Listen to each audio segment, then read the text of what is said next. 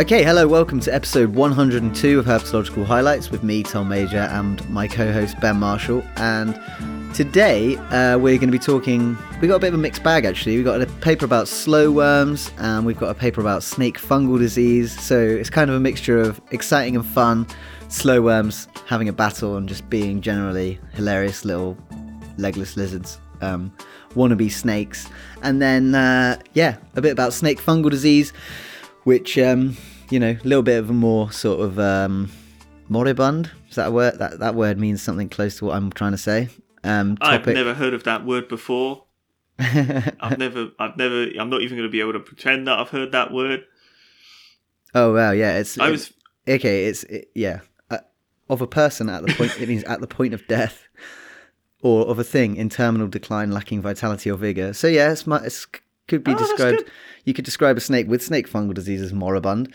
But yeah, but before we do that, we got a frog call to listen to because why not? Just something a little bit different. There's a frog call here. Don't know how we're going to do this. Do you want to? There's not really any point in you trying to guess what animal this call's coming from, but you can give it a go. Maybe say what you think it might look like.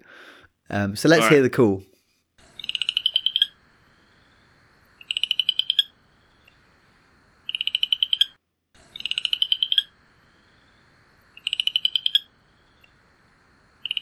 Okay, so that was the call. Do you care to have any idea of what frog that was? I think it was quite a little frog. I think it's going to be living in high density forest or maybe near running water because it's quite high pitched. And I'm thinking that's needed to penetrate leaves or through the ambient noise of running water. So I think that it's also South American. I think it's going to be little, and it's going to be the Amazonian striped stream frog. All right, so you're pretty close. It's actually from the Americas. It's from North America, though. It was only described in 2008, and it's called Pseudacris fouquetii. Fouquetii. Ah, well, that would have been my second guess, yeah. Fouquetii. And, they call it the Cajun chorus frog. And you're right, it's small, it's tiny, it's 3 centimeters long. Sounded little. And has 3 centimeters snout to vent length. And yeah, really small, diurnal frog. That call is quite unusual, isn't it? Apparently, what herpetologists will do if they want to mimic that call is they'll run their thumb along a comb. So it's like blip, blip, blip, blip, blip. Oh, yeah, I totally hear that. Really fast. And then, frogs will respond to that, which is kind of cool. It stresses them out. They all start freaking out because they think it's a massive frog. Yeah, literally. Well, yeah, it's all competition, isn't it, with the frog calls? But yeah, that is the call of a male. They don't generally fight. Interactions between males are just calling. They're not aggressors. They're chillers. So that's quite nice. Do they live near running water? Yeah, they must do. They lay their tadpoles live in water. So yeah, they definitely do live near water. But not running water, necessarily. Breeding and courtship usually occur in shallow temporary pools and flooded fields where there is emergent vegetation. Males sit concealed within the grasses to produce their advertisement calls, and the tadpoles come along and they eat bits of grass. And it looks kind of like, it's a bit stripy. It's like small brown frog with a very pointy nose. Some of them are striped, some of them have got a few spots. Hey, I brought up stripes. You did bring up stripes. Striped. Yeah. I may have got the habitat hideously wrong, but stripes was there. Yeah, but anyway, that was a frog. Pretty nice little call. So that was Pseudacris fouquetii, the Cajun chorus frog. Excellent. Let's get into our first paper, shall we? It's about slow worms, and this is a paper chosen by Emily Vaughan Williams, one of our Patreons. So thank you very much, Emily. And the paper is Capula, Annibaldi, Filippi, and Luiselli. And we're going way back to 1998. Sexual combats, matings, and reproductive phenology in an alpine population of the slow worm Anguis fragilis, published in Herpetological Natural History. Yeah, we had to go a little bit further back for this to find something that was good to talk about. Yeah. For slow worms, that wasn't like a heavy, phylogenetic speciation paper across various different areas. Yeah, I always find with the phylogenetic stuff, like there are loads of really interesting sort of stories that come out of them, but quite a lot of the time it's better told pictorially than verbally, I find. Because if you look at a picture and you think, oh yeah, this is how the animals spread, you need a visual image of the like barriers and that kind of stuff. So yeah, when it's just a case of like, yeah, you know, your typical, these populations have had like expansions and retractions in the past, it's not always interesting to talk about. So yeah, we decided to find this old school paper about combat, because we like combat, mating, you know, the universal truth of all life on Earth. So we've got a bit of reproduction in there. No, it's not all of it. It's the whole point of it, isn't it? Is it? Consume, it's not universal, though. Consume, reproduce, die. I suppose it is even viruses. That's still reproduction, isn't it? Yeah. I mean, it's not universal if you're a comet, but you're also not conscious in any way. Yeah, I take it all back. Yeah, So yeah, this paper, we're going to Italy, a mountain territory of northeastern Italy, in the Carnic Alps, Sella Nevea, in the Tarvisio forest. And they were looking at the mating of slowworms, which occurs between April and May. So this is the time of year when slowworms are emerging from their winter hibernations, where they've been probably just sitting underneath a bunch of leaves or hiding in a hole or underneath a rock, and it's getting warm. And as it warms up, they start thinking about mating. And according to this paper, they love to mate. Do they group hibernate? Well, I would imagine so. I don't know for definite though. Okay. I can imagine they do, because they're not exactly shy about cuddling up together underneath stuff, are they? Yeah, I think there was a mention in the paper about like finding like aggregations of them, and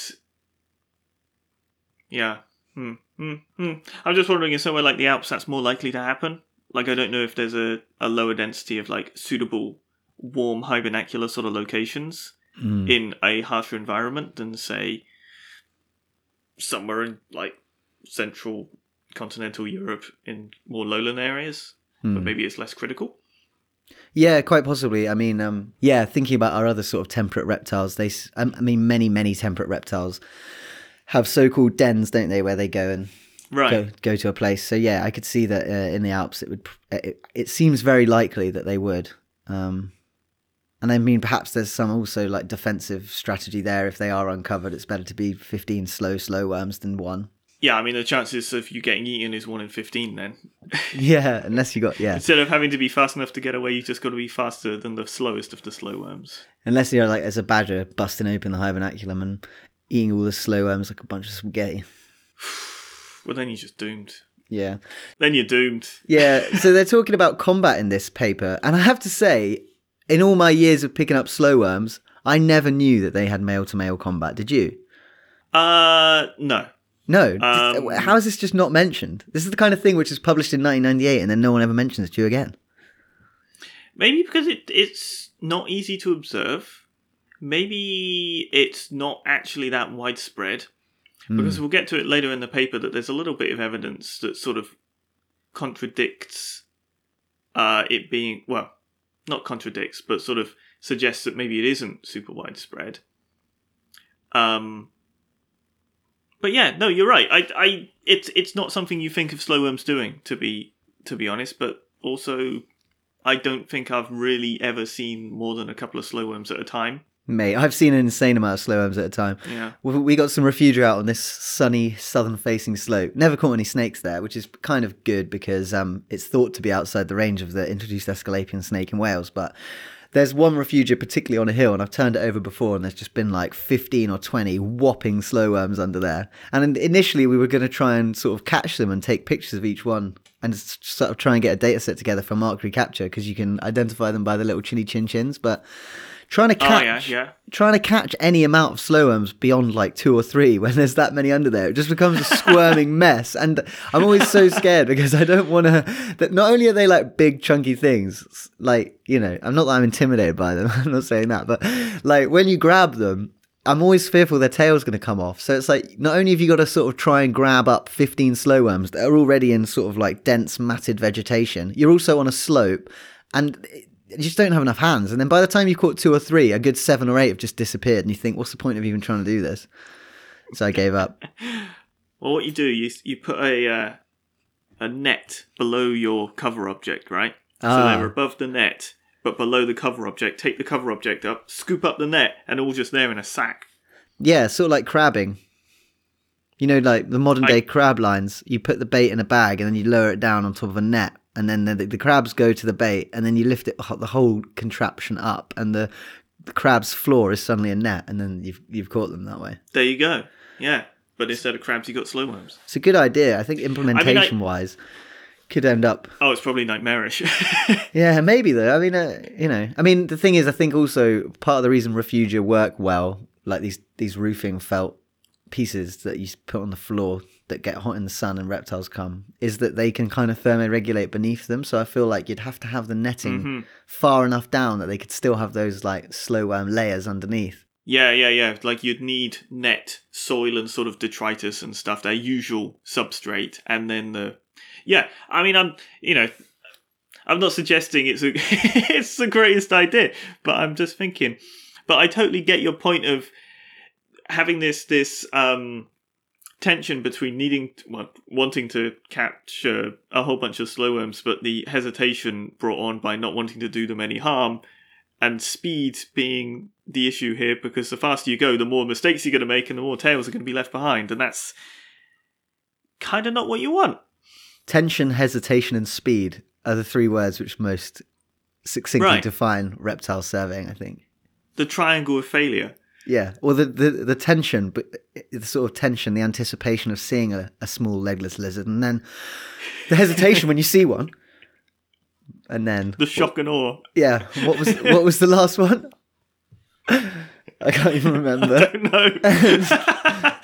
Chatting absolute rubbish. Anyway, so this paper, going back to the paper, one of the things they talk about here is the male-to-male combat and what actually happens when they fight. And apparently, when 2 male slow worms decide to have a throwdown, they bite each other vigorously for, it says here, and for prolonged times, 10 to 30 minutes or even longer. Yeah. That's gross. 30 minutes of constant biting. And yet, if you pick up a slow worm, they would never ever bite a human, which is very strange to me. I've never seen a slow worm bite anything. I don't think they do it. I just don't think it's in their repertoire of defensive behaviours. They're more about... open their mouths and just move over their prey items. They don't even bite the stuff they eat. They just bite each other. That's what happens. They have intense fighting, and then when it comes to the actual mating, the males will also be biting the females, usually near the head and neck, which is like pretty typical sort of like legless animal mating strategy, because they haven't really got anything else to grip on with. But yeah, so not only the males fighting a lot, but you can really tell who's going to win the fight, can't you, before the fight even starts in most cases. In fact, in every case that they observed, and they actually saw 21 fights, and in every single case the larger slow worm won. Yeah, see, okay, so this brings us round to this sort of, not contradiction, but I don't know, incongruence, whatever you want to call it, where you have female bias sexual dimorphism in this population of slow worms, right? Yeah. I think their females were 17 centimetres, something like that. Sounds about right. And the males are between like 13 to 15, 16-ish. With the ones that are 15, 16-ish routinely beating the sort of 13, 14 ones, right? Yeah, you're right. Yeah? So, it's usually the case if you have male combat, which also favours larger individuals, that you get male bias sexual dimorphism. You see this in things like King Cobra, desperately trying to think of other examples. Aesculapian snake. Elephants, you know. Aesculapian snake, the greatest snake of all. Oh yeah, the Aesculapian snake, of course. What was the first one you said? King Cobra? I've not heard of that. Yeah, King Cobra, elephant, Aesculapian snake. The triangle of male-male combat examples in the natural world. But regardless, loads of examples. Seems like a pretty decent... I hate it. It's not rule, not law, anything like that. But seems perfectly logical and backed up.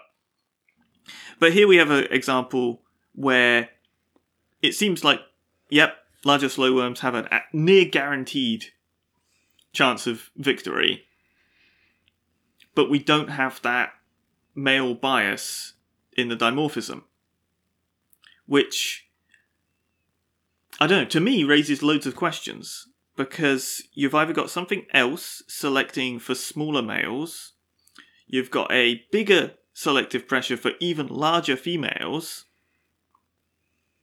which, that's pretty reasonable. The idea of like female bias, sexual dimorphism, is a sort of boosted capacity to carry eggs and provision for eggs or live birth, right? Yeah. But you've got this tension, because in loads of other examples, that doesn't, the female bias doesn't actually play out when you've got this male-male combat, which has supposedly such a deciding factor for whose genes are getting passed on. Hmm. And I kind of feel in the paper they miss out. They sort of make this statement that those individuals, or assume that those individuals winning the combat are more likely to reproduce, and that the combat's directly tied to that. And they even, they compare when the combat's occurring to when the mating's occurring, and the combat's always occurring beforehand, basically, or heavily beforehand. So it does look like it's a prerequisite to the reproductive activity afterwards. But in my books, there's something else going on, because I feel like you'd see that a heightened male size sexual dimorphism,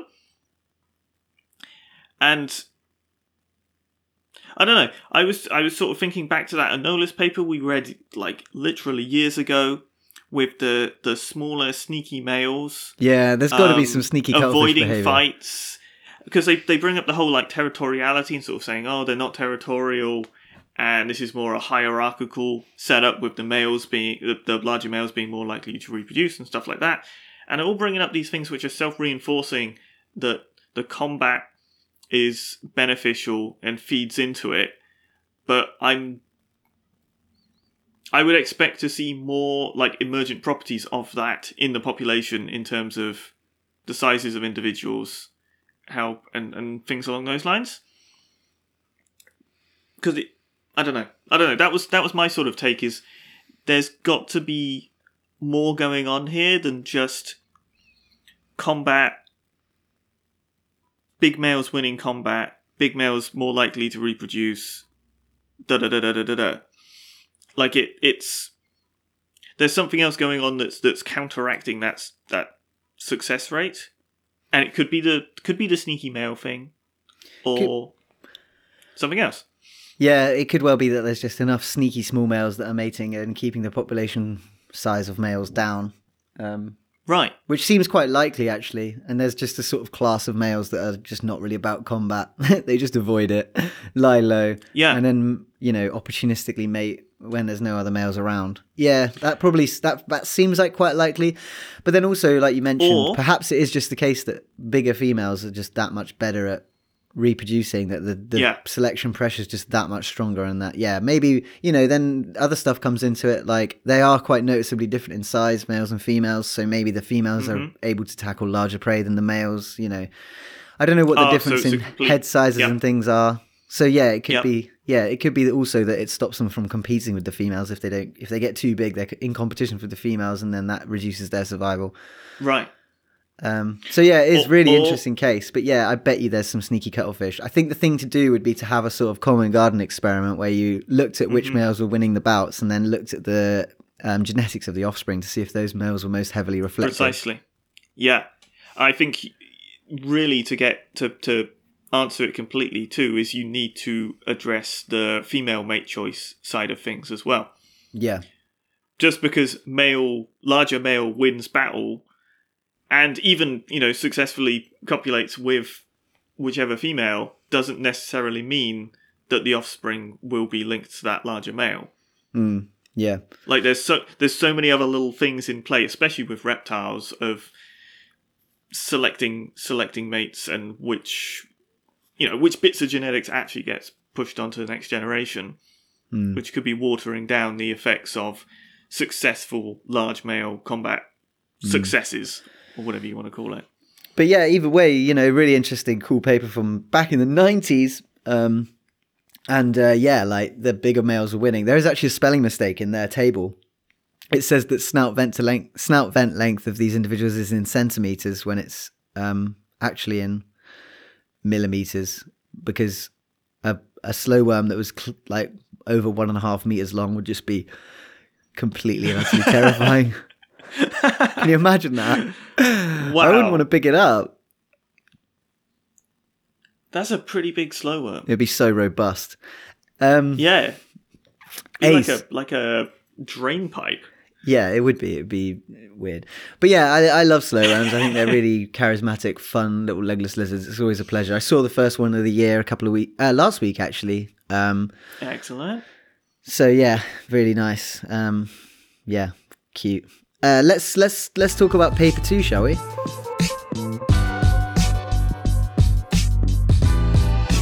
Paper 2, we got a paper about snake fungal disease here. So this is host microbiome responses to the snake fungal disease pathogen, which is Ophidiomyces ophidicola, driven by changes in microbial richness. And this was published in Scientific Reports 2022. So we're crash landing back in the present day. And this paper is actually, the lead author of this paper is a listener of ours called Alex Roma. So, congratulations on the paper, Alex. Awesome, really cool. Sent us a really nice email about how he's become a herpetologist. And, it's rad that you got a paper out. So we're going to talk about it. Just as a sort of warning, we don't know what we're talking about when it comes to bacteria or pathogens. And, microbiomes. Wow. What a field! Well, before you delve into the tiny hellscape that is microbiomes, do you want to do the rest of the authors? Yes, very well said. So Roma, Grinath, Moe, and Walker, 2022, and so snake fungal disease. It's a pathogen. Obviously, right now people are freaking out about pathogens because of Chytridiomycosis, the one that's got all the frogs, and there's also the white spot disease in bats, which is freaking everyone out. There's West Nile in birds. So there's lots of different. There's lots. That's a virus, though. We're talking bacterial things here, aren't we? Try and stay on topic, Ben, if you don't mind. And focus. Yeah, we're doing snake fungal disease. So this is the disease which occurs in wild snake populations of lots of different species. It's found across a large geographic area in the United States, and it's also been detected in numerous other countries. And what this pathogen does is it's a fungus, and it lives on the skin of infected reptiles. And after a while, the symptoms are like sort of lesions and yellowy, browny chunks on the skin, and it looks quite bad. And after a while, if you're a snake who's got this disease, it overcomes you and you die, generally. A lot of times snakes are seen with it sort of coming out of hibernation. And we've seen some snakes here actually with a little bit of some kind of fungus looking thing, but we've had it tested, and at least in one individual, and it came back negative for snake fungal disease, which is good. There's a bunch of fungal pathogens that can live on snakes, so it's probably just something different. But if you imagine, we're talking about microbiomes. So a microbiome is literally just that. It's a tiny, tiny community of little tiny organisms living on something. And in this case, we're talking about the skin of a snake. So if you imagine a snake, just imagine a snake. Okay. Decent. I'm seeing it. I'm imagining an Aesculapian snake. Are you? Yeah, wicked. And then so now you're zooming in on the snake's skin, right? Super close up. Like super close up. Closer than you've ever looked. Ever. And what you'll see is it's actually... My eye is almost touching the snake. Yeah. What you'll see is it's actually a very rich landscape. It's not smooth. The scales themselves are rough. There's the interstitial skin between the scales. There's like little bits of scale breaking off. It's a highly textured, tiny landscape with its own ecological community. So there's I would imagine, I don't know the figures, but many species of tiny organism living on this tiny world. And this is the microbiome of the snake's skin. And, even on our own skin, there's tons of things living there. Some of them might be parasites. Some of them have got positive benefits. Some of them are, living in mutualism with you. They might defend you from certain attacks from fungus, as an example. But what the authors of this paper wanted to do, what Alex was doing, was they wanted to look and see if they inoculated a bunch of snakes. And what are the snakes they used? They were a type of water snake, weren't they? Nerodia something. Cypodon. So the common water snake. Because this study is looking at microbiomes, if you were to take a captive reptile and perform this experiment on it where they were looking at the effects of snake fungal disease, it might not be a very accurate representation, because a wild snake is exposed to the dirt, the water, a ton of stuff. It's likely going to have a much more natural microbiome community than a snake that comes from captivity. There's a marvelous case study of this sort of thing happening. Oh, and I'm not going to remember where I read it. It was something about I'm going off on a tangent again, but they had lab rats from one lab and lab rats from another lab, and basically this person moved from lab A to like a new position in a different university that had a totally different lab setup, and all their stuff was basically they went from a smaller university to a bigger, richer, fancier university, and the richer, fancier university had way higher capacity to keep things clean and sort of sterile. And the experiments that they've been conducting on rats beforehand in their previous institution failed to occur in their new one. And basically the implication was that the rearing of these lab rats in different conditions and different sort of cleanlinesses completely changed their microbiome and sort of setup. So when they applied whatever treatment, it didn't have the same effect as it did in a previous institution. And it was a nice little example of exactly the same people doing exactly the same experiment, obviously different rats, but the different contexts these rats were done in, even though they were both labs, changed the results to the point of you see an effect in one place, you don't see an effect in another place. Wow. That's crazy. It's what a crazily difficult and complicated hurdle to have to jump. Right?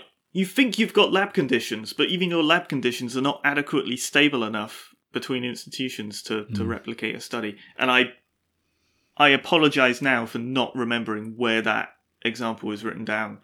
Still a great example. And so what they wanted to do here was they had 11 snakes, 18 of which they inoculated with snake fungal disease. So that just means they dosed them with it. They gave them the starting culture and put it on their skin in the hopes that it would grow, which it did. And they looked at a few different things. They first of all looked at how the pathogen load changed. So when they were swabbing snakes every week, do snakes which have been given snake fungal disease have more of the fungus on their skin as time goes on? Which they did, which you'd expect from a kind of disease progression standpoint. But the other thing was... Go on.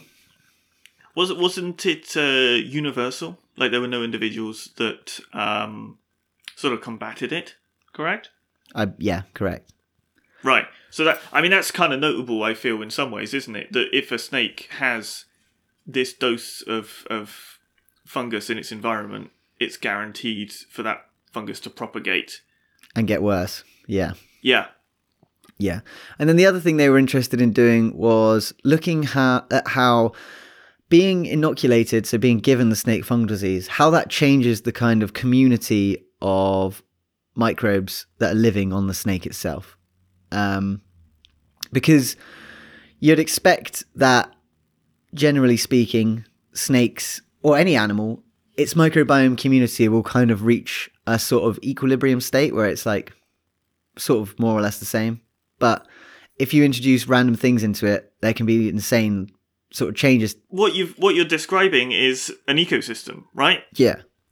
Like you think of a forest, you think of a plains environment. It's relatively stable until a large sort of perturbation occurs and the community changes in some potentially unpredictable way. We had wonderful examples just last episode of introduce toxic toad and the rippling effects. Here we're just talking about exactly the same sort of process.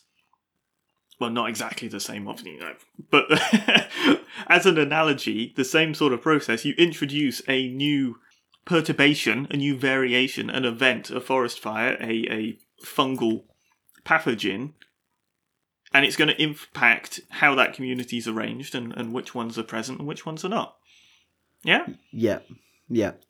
And so to that end, what they found was that over time, essentially snakes which had been given snake fungal disease, the groups and types of organisms that were growing on their skin became different over time. So there was less consistency between the microbiomes of the snakes which have been given snake fungal disease. Essentially, once you've inoculated a snake with snake fungal disease, the microbiome community starts to go a bit wild and it's way less predictable.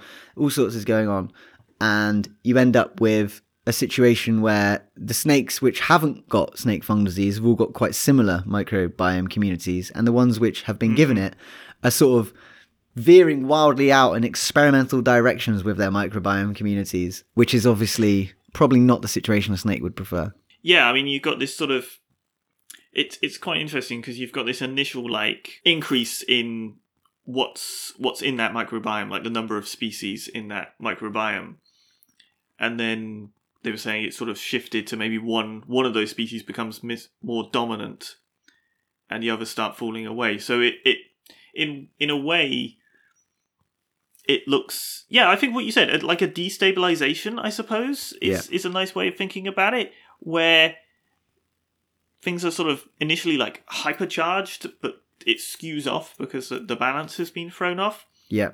And it's pretty apparent, comparing it to the control snakes, where have this much stabler, there's obviously variation from day to day on what's in the microbiome, but it doesn't have this like trend towards increased variability that you saw in the snake fungus snakes. And then with the snake fungus snakes, eventually there comes a point where the microbial sort of the groups of microbes become less diverse, and essentially a few become dominant over time, where others become rarer. So essentially when you get the disease, you get a really increased variability in host microbiome.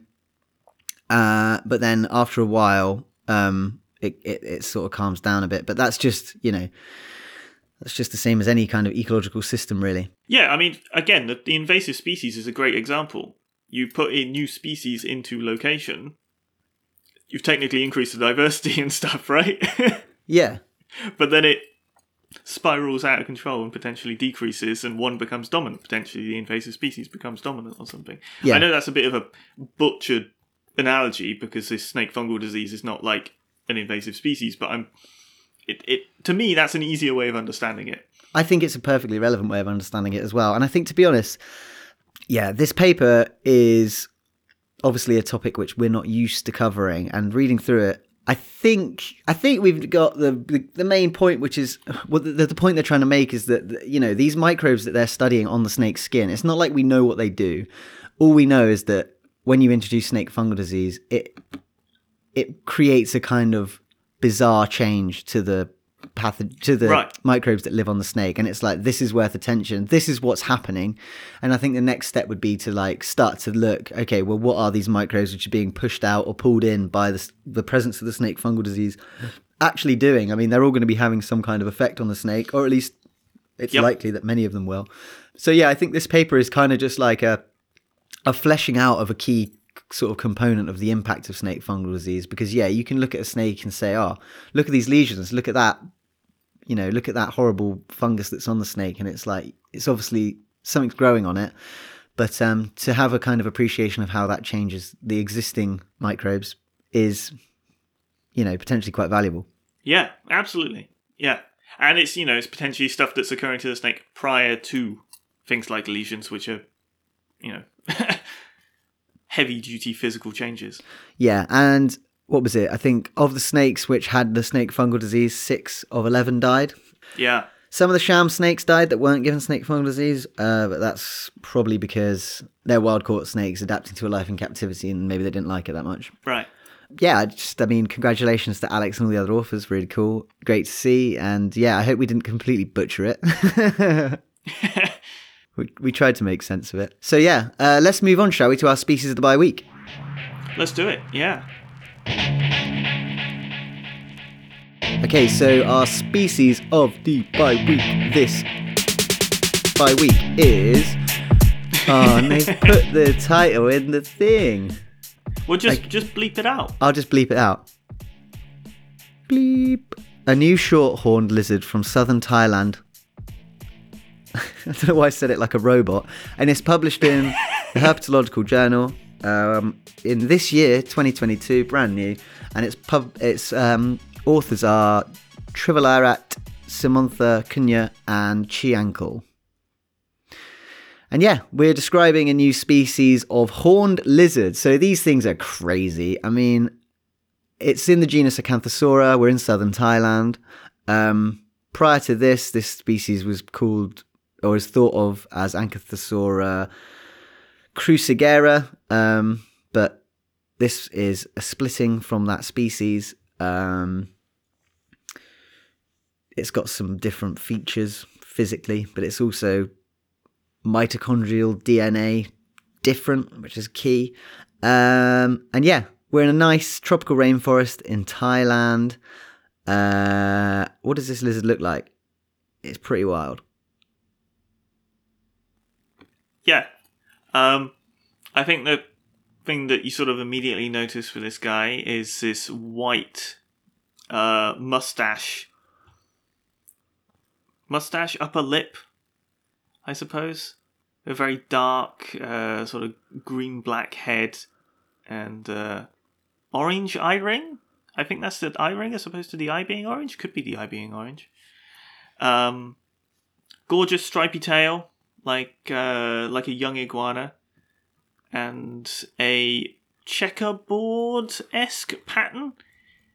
Like, I feel like we were describing a checkerboard-esque pattern with the alligator lizard recently. And This is not dissimilar from that sort of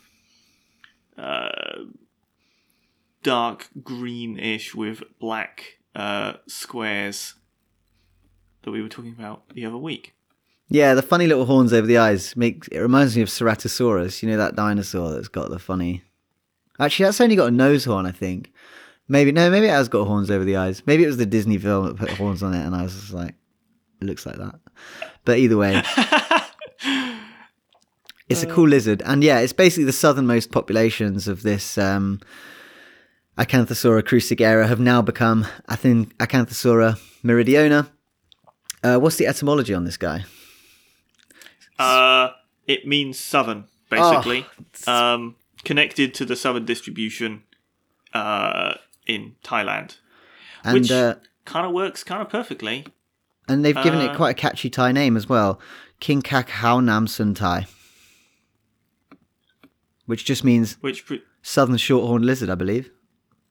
Presumably, right? Yeah. We do have a little bit of natural history, which is nice.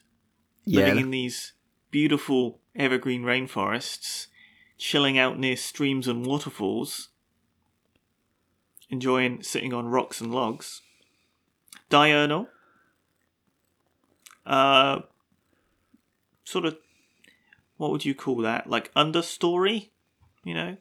From half a metre to a couple of metres up. Mm-hmm. I mean, presumably this is a predatory lizard eating insects and stuff. Does it explicitly say that? It doesn't, but it does say if you approach them or with provocation, they will either climb upwards or drop to the ground and hide under rocks and hollow logs. Oh yeah, eating earthworms. Some of them eat worms. There you go. Wow. Cool. I always am surprised that more reptiles don't eat worms. They just seem like tubes of pure meat. I've said that about other animals, but... Yeah, it's just nature's frubes. What's the downside? Yeah. Sweet. They probably host some pretty nasty parasites. Oh, yeah, for sure. Yeah. Yeah. Yeah. Living down there in the dirt. I still stand by the fact that this lizard looks a bit like Ceratosaurus. I wish I had a point of reference for this. So it's like a big predatory sauropod. Sauropods are the runny roundy ones. Sauropods are the bird leg ones, right? What's the other one? The other one are ornithischians, right? And they're called the bird-hipped dinosaurs, even though they Oh yeah, aren't sauropods. connected to birds. It's the Sauropods, right? Sauropods are the opposite. It's an ornithischian. Why am I even talking about this?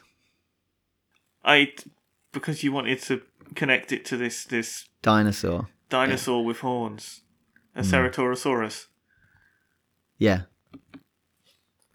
No, just Ceratosaurus. Yep.